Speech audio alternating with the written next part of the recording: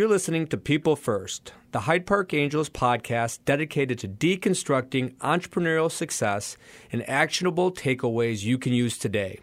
Hyde Park Angels is the most active early-stage investor in Chicago with a commitment to taking a people-first approach to investing. By matching our members' expertise and our entrepreneurs' needs, we help develop top-performing companies that are delivering extraordinary results. I'm your host, Pete Wilkins, Managing Director here at HPA. Enjoy the show. Good morning, everyone. It's Pete Wilkins with Hyde Park Angels. I'm the Managing Director, and I have the great pleasure to be sitting down with Dan Murray. Dan, I don't want to steal any of your thunder, so I'm going to ask you to go ahead and introduce yourself and give a little bit about your background, please. Sure. Thanks, Pete. Well, you said my name's Dan Murray. I'm from Ames, Iowa. Kind of a unique place. In the center of Iowa, we have I've had quite a great experience there in building early stage companies. I started my first company when I was 19 years old. Actually, was really on the ground floor of a company called Engineering Animation Incorporated. We grew that company from its very beginnings to about 125 million in revenue. We did an IPO. That's nice work, right? Yeah, it was pretty fun. We went public in 1996, and I was the chief software architect there. We really didn't find our rhythm until about 95, 96 with products in manufacturing visualization. So we had large customers like Ford and GM and Chrysler, really all over the world, Rolls-Royce, Airbus. Pretty impressive list. Yeah, it was a lot of fun. And I got to do a lot of traveling when I was a kid, basically meeting with heads of engineering for different departments in these large companies, selling and supporting our product. So after about a 10-year run, we ended up selling that company to Unigraphics Solutions, which was then taken private by EDS. The combination was taken private by EDS.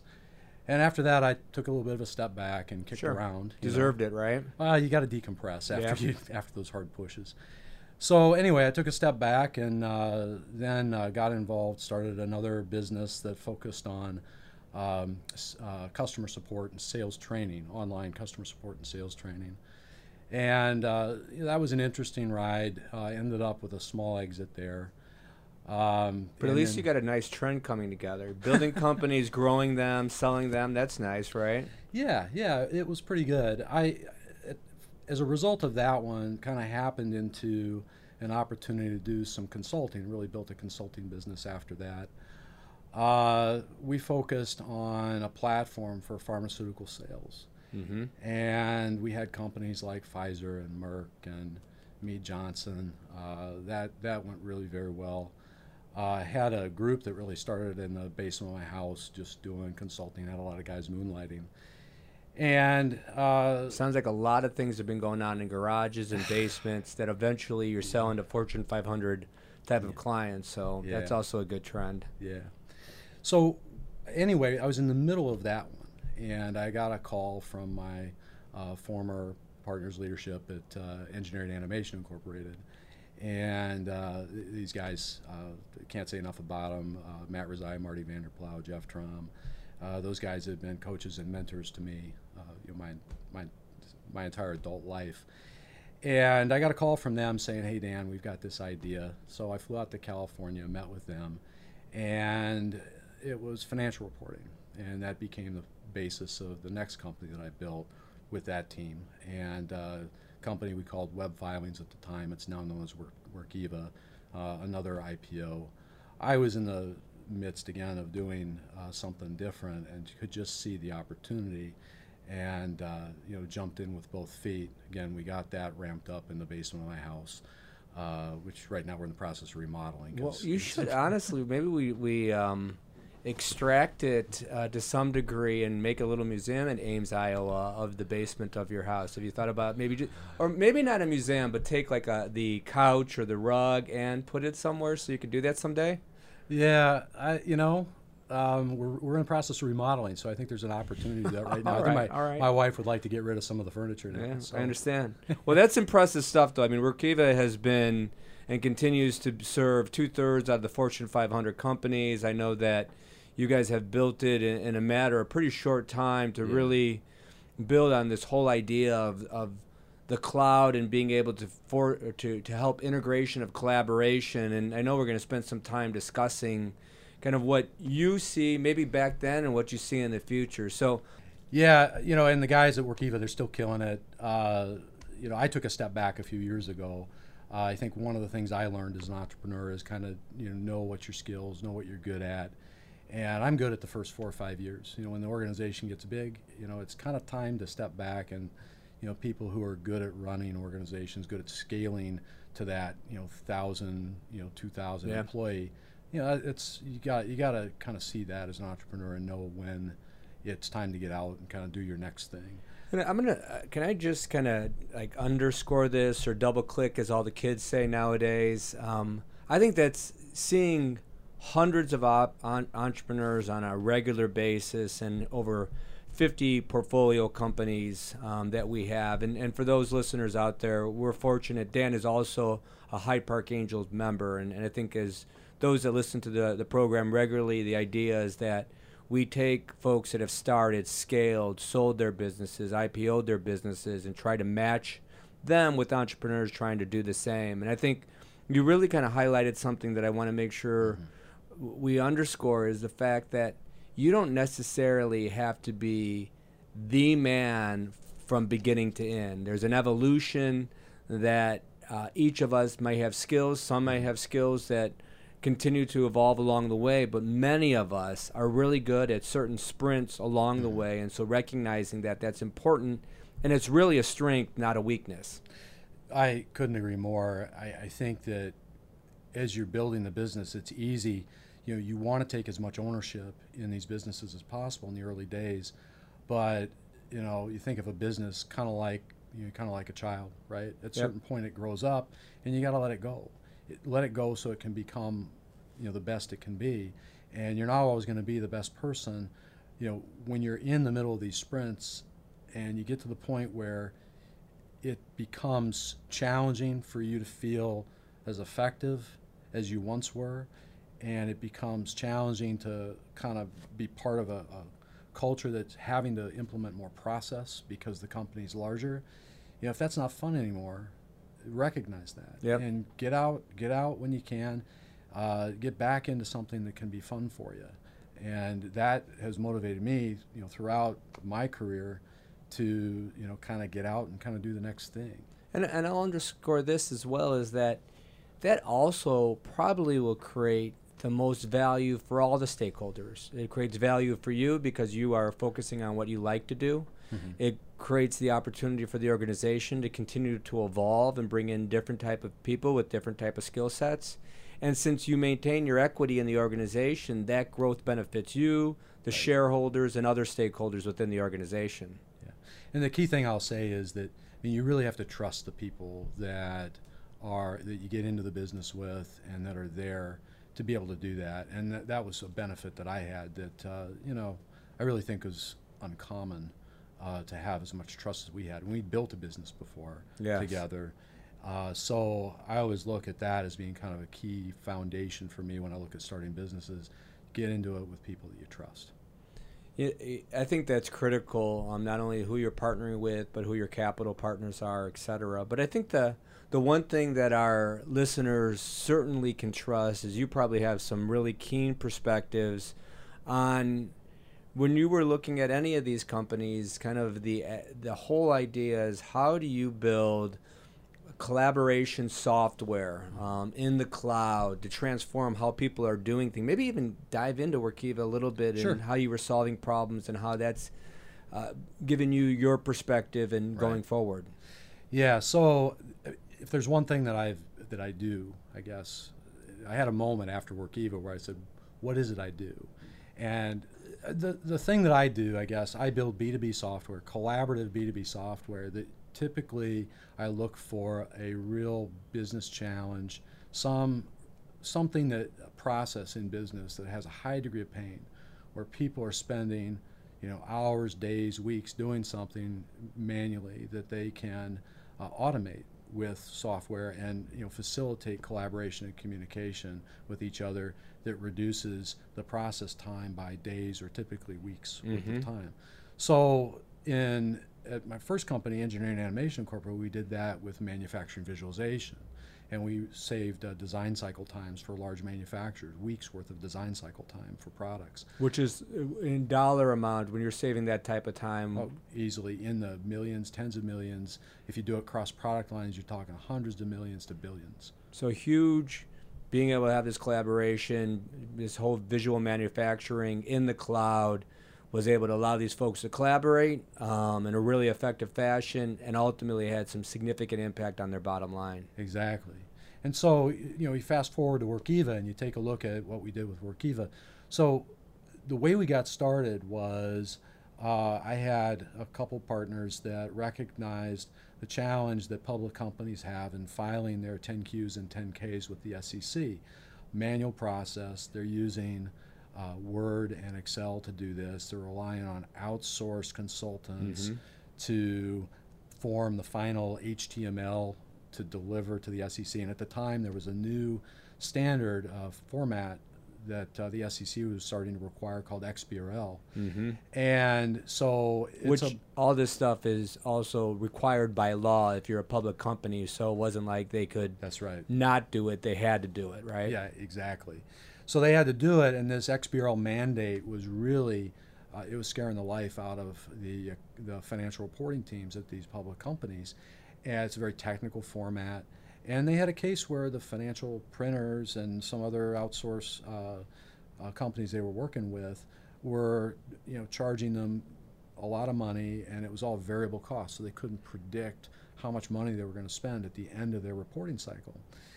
And again, they're doing it all manually with Word and Excel, and they're using file systems, shared hard drives, and email to transfer everything. And so, I think anybody who's worked with Word and Excel and tried to collaborate with it, you end up with these, documents, and if you make changes, you have to kind of send your changes to people, and it becomes a mess trying to manage that process with files. Right. And so, similar to what we did at EAI, we took that whole process and put it in the cloud and put all the data in the cloud. And we worked out early on. We were a first mover with Google App Engine. I mean, this was really in the 2008 early days of cloud computing. So I think that you hit on something that a lot of our listeners can really relate to, because I bet you many of them use Google Docs.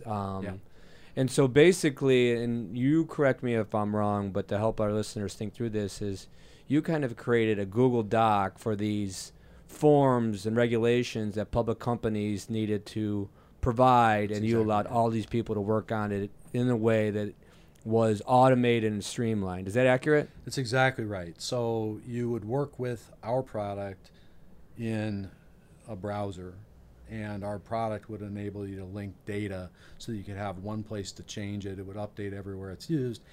And then you would be able to work on it with a team of people simultaneously. And so an example of some success with that, so my path through companies tends to touch on a lot of different areas, but one of the places I get involved in is sales. And one of my house accounts was JP Morgan. And the first time JP Morgan used our product, they filed their 10Q 3 weeks earlier than they ever had in their history. So, it was exciting, enabling that kind of collaboration, but it also was meaningful because the people that worked with the product were able to get home in time for dinner, where they'd ordinarily be there overnight. So, and I think, one of the things that I'll just say is there's probably folks listening that think, well, this collaboration will never work. But just to remind everyone where we started, 75% of all the Fortune 500 companies now use this product. Right. You guys were able to go public. So there isn't any doubt that this was successful. But I think that I'm going to ask you to step back a little bit. There's always doubt when you're building it as an entrepreneur, for sure. Right. And so I know you had a sales role, but you also were instrumental from a product development standpoint.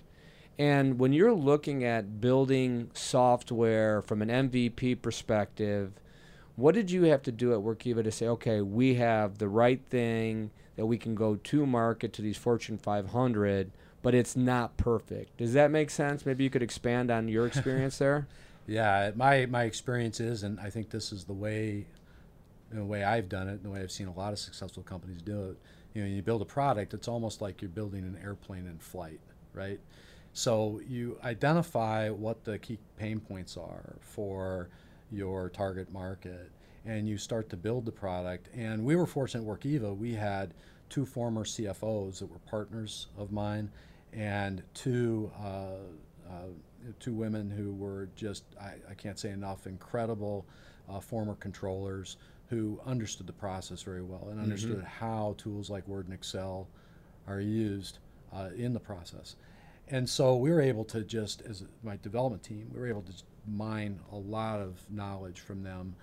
Many times we'd sit on the couch in my basement and project stuff on the wall and talk over how they're used today, and the development team was able to just get some of the key features out. But we reached a point where the product, the engineering team would say, well, I don't think it's ready yet. I don't think it's ready yet. But we all said, we've got to get in the market. We've got to get out there and start getting customers to use the product, because that's where you learn. You'll learn how they use your product, and they can help you be successful. And so we went through the process of really establishing those early adopter customers, and we picked them right. Yeah.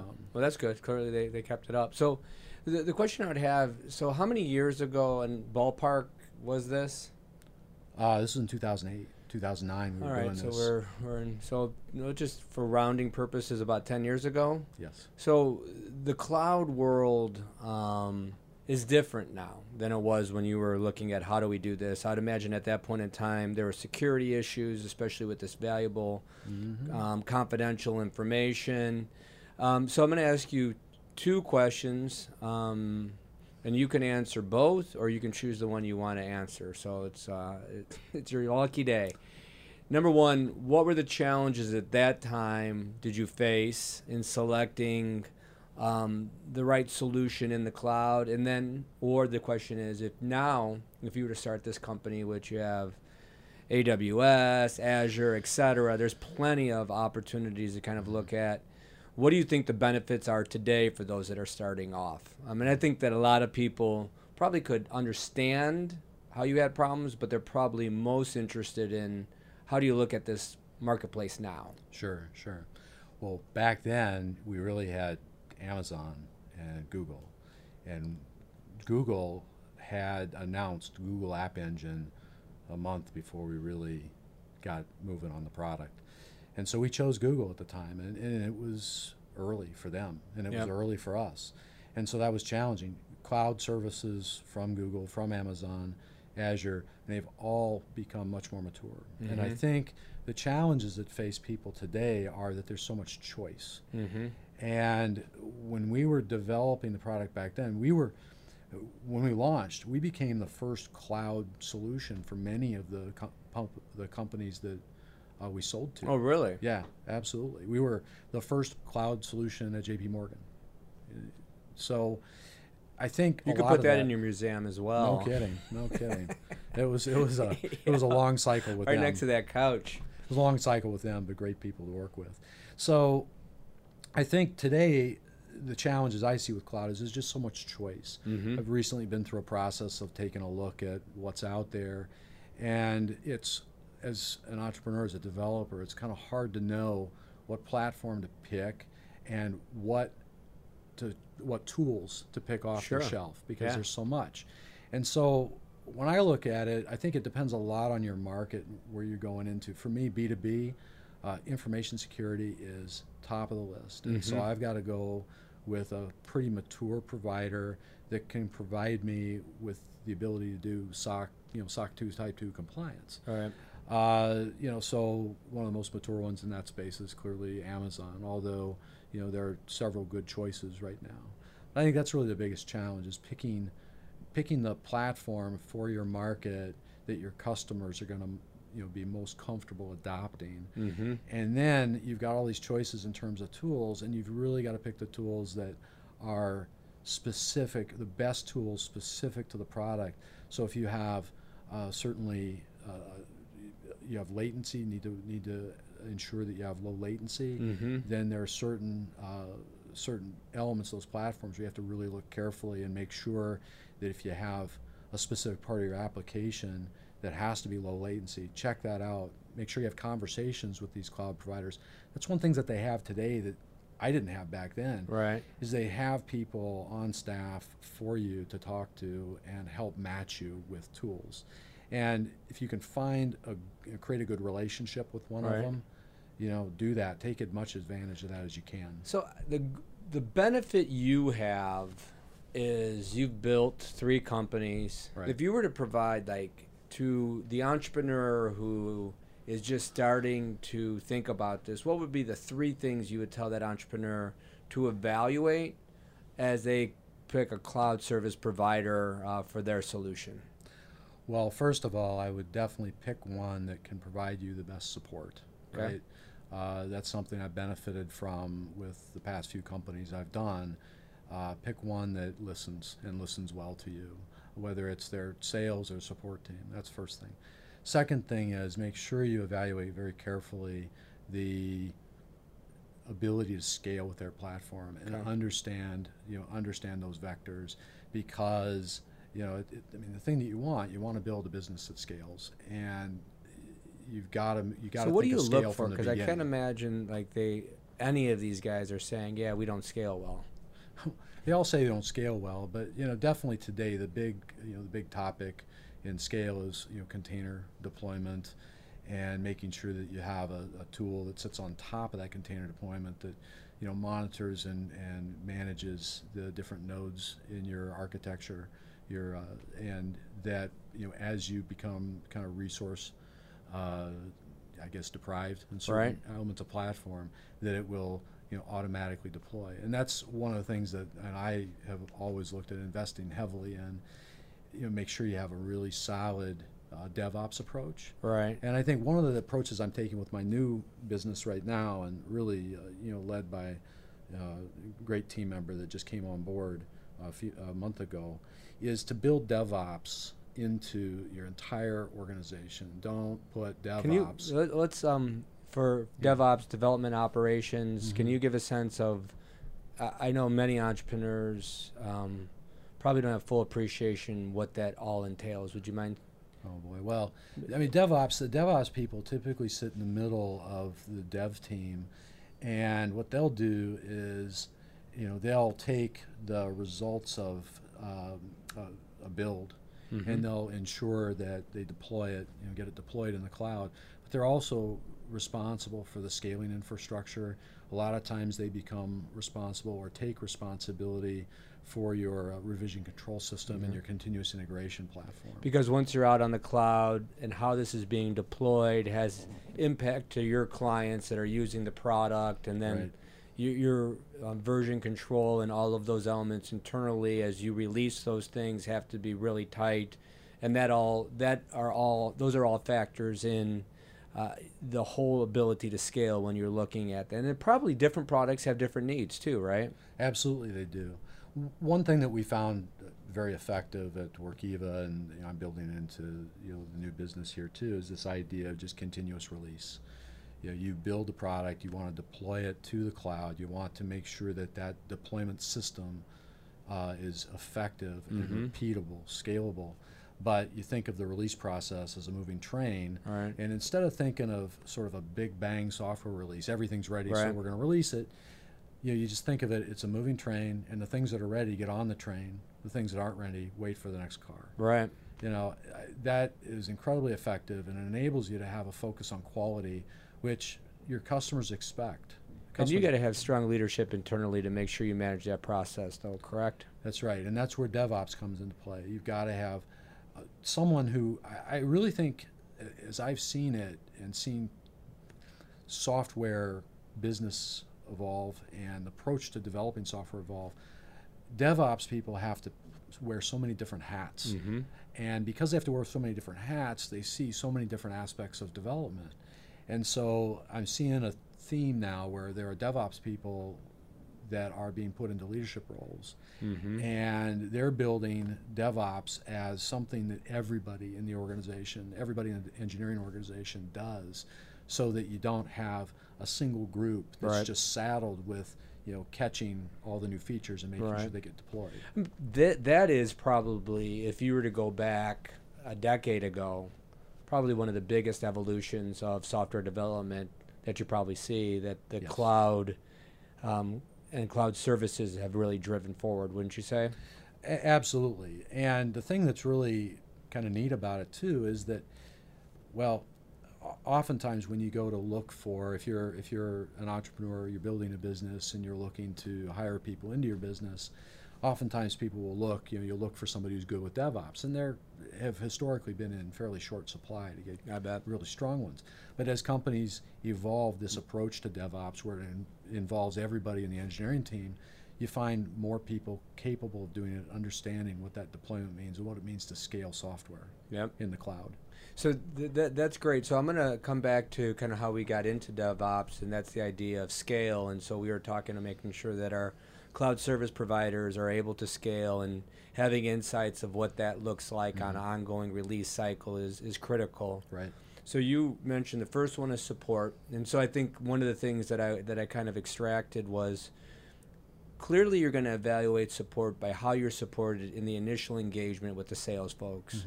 But the second element for support is how they're going to support your DevOps folks when they're starting to scale. So support, then you got scale. What? And then you said there was, I guess maybe I said you can, I think I said give me three, but you can give me more. But what are some of the other things when you're looking at cloud service providers that you have to evaluate?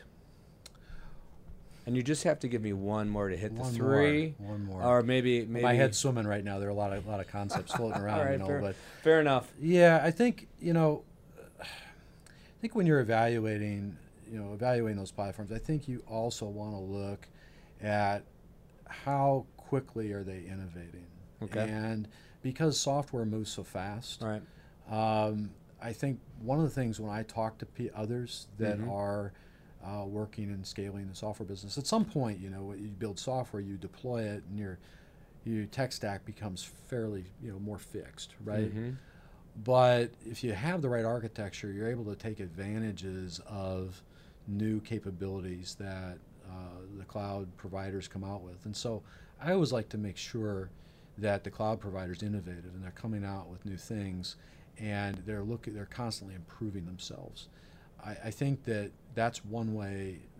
The idea of looking at support, scale, and innovation gives our listeners today kind of a good touch points on how they're evaluating. Clearly, price and a host of other things come into play. I think that conversation around your DevOps folks would lead me to a next question that I have. So you're talking about building a team early on. When you're building that team early on, besides DevOps, when you're trying to build a strong software suite or solution, who else do you feel has to be on that core team? Yeah, I mean, you want people, in my opinion, throughout the organization, in any function in the organization, that are able to wear multiple hats. That they're humble, they're willing to take out the trash when it's time to take out the trash. And I think another key thing too is to recognize in an early stage of business, you want to have people who can work on something and then say, okay, that didn't work, that doesn't work, Right. and be able to walk away from it Right. without any sort of negative feeling about it. Yeah. It didn't work. Okay, on to the next thing. Yeah. That resiliency really serves a company well in the early stages. Sure, that makes a lot of sense. So the team concept, generalists, making sure you got some DevOps folks, it's clearly, would you agree, product is important, engineers are important. What would you say are in that initial mix of folks that people should consider when they're building a SaaS type of solution? Well, I think you definitely want to have a strong product manager. Okay. And oftentimes that can be the entrepreneur in the early days. Usually they have a great vision for the product, but the thing I would say to the entrepreneur that has the vision for the product is, number one, don't underestimate your need to get out of working in the business and working on the business. Yeah. And being able to have somebody that you can trust that can take your vision and really own it, and work with the team to get to that MVP and really understand what it is you're building, and make sure that the developers understand exactly what they're building. And you don't find yourself in a conference room sitting down going through a long list of things in Excel and with somebody saying, hey, would this work, would that work? You got to build from use cases that come from your target market to begin with. And good product managers know how to do that. Yep.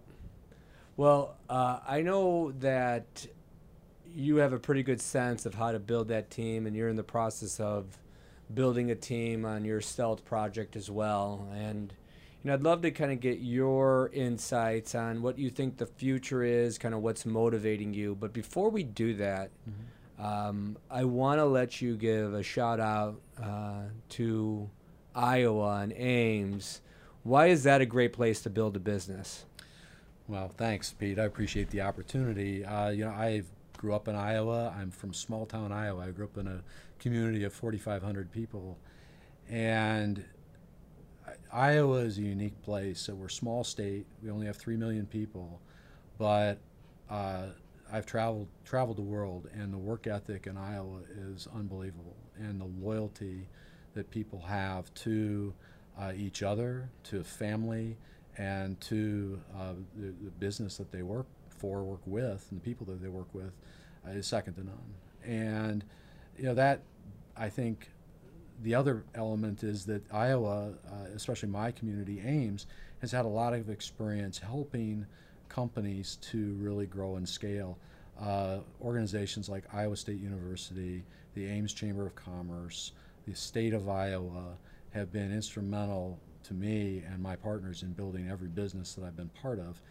And they know how to help you capitalize your business. They know how to help you get resources that you need, and they know when to get out of your way. And that's one thing that they would definitely underscore, is that they know when to get out of your way and let you do your thing. So Dan, I wanted to thank you for your time. This has been incredibly insightful.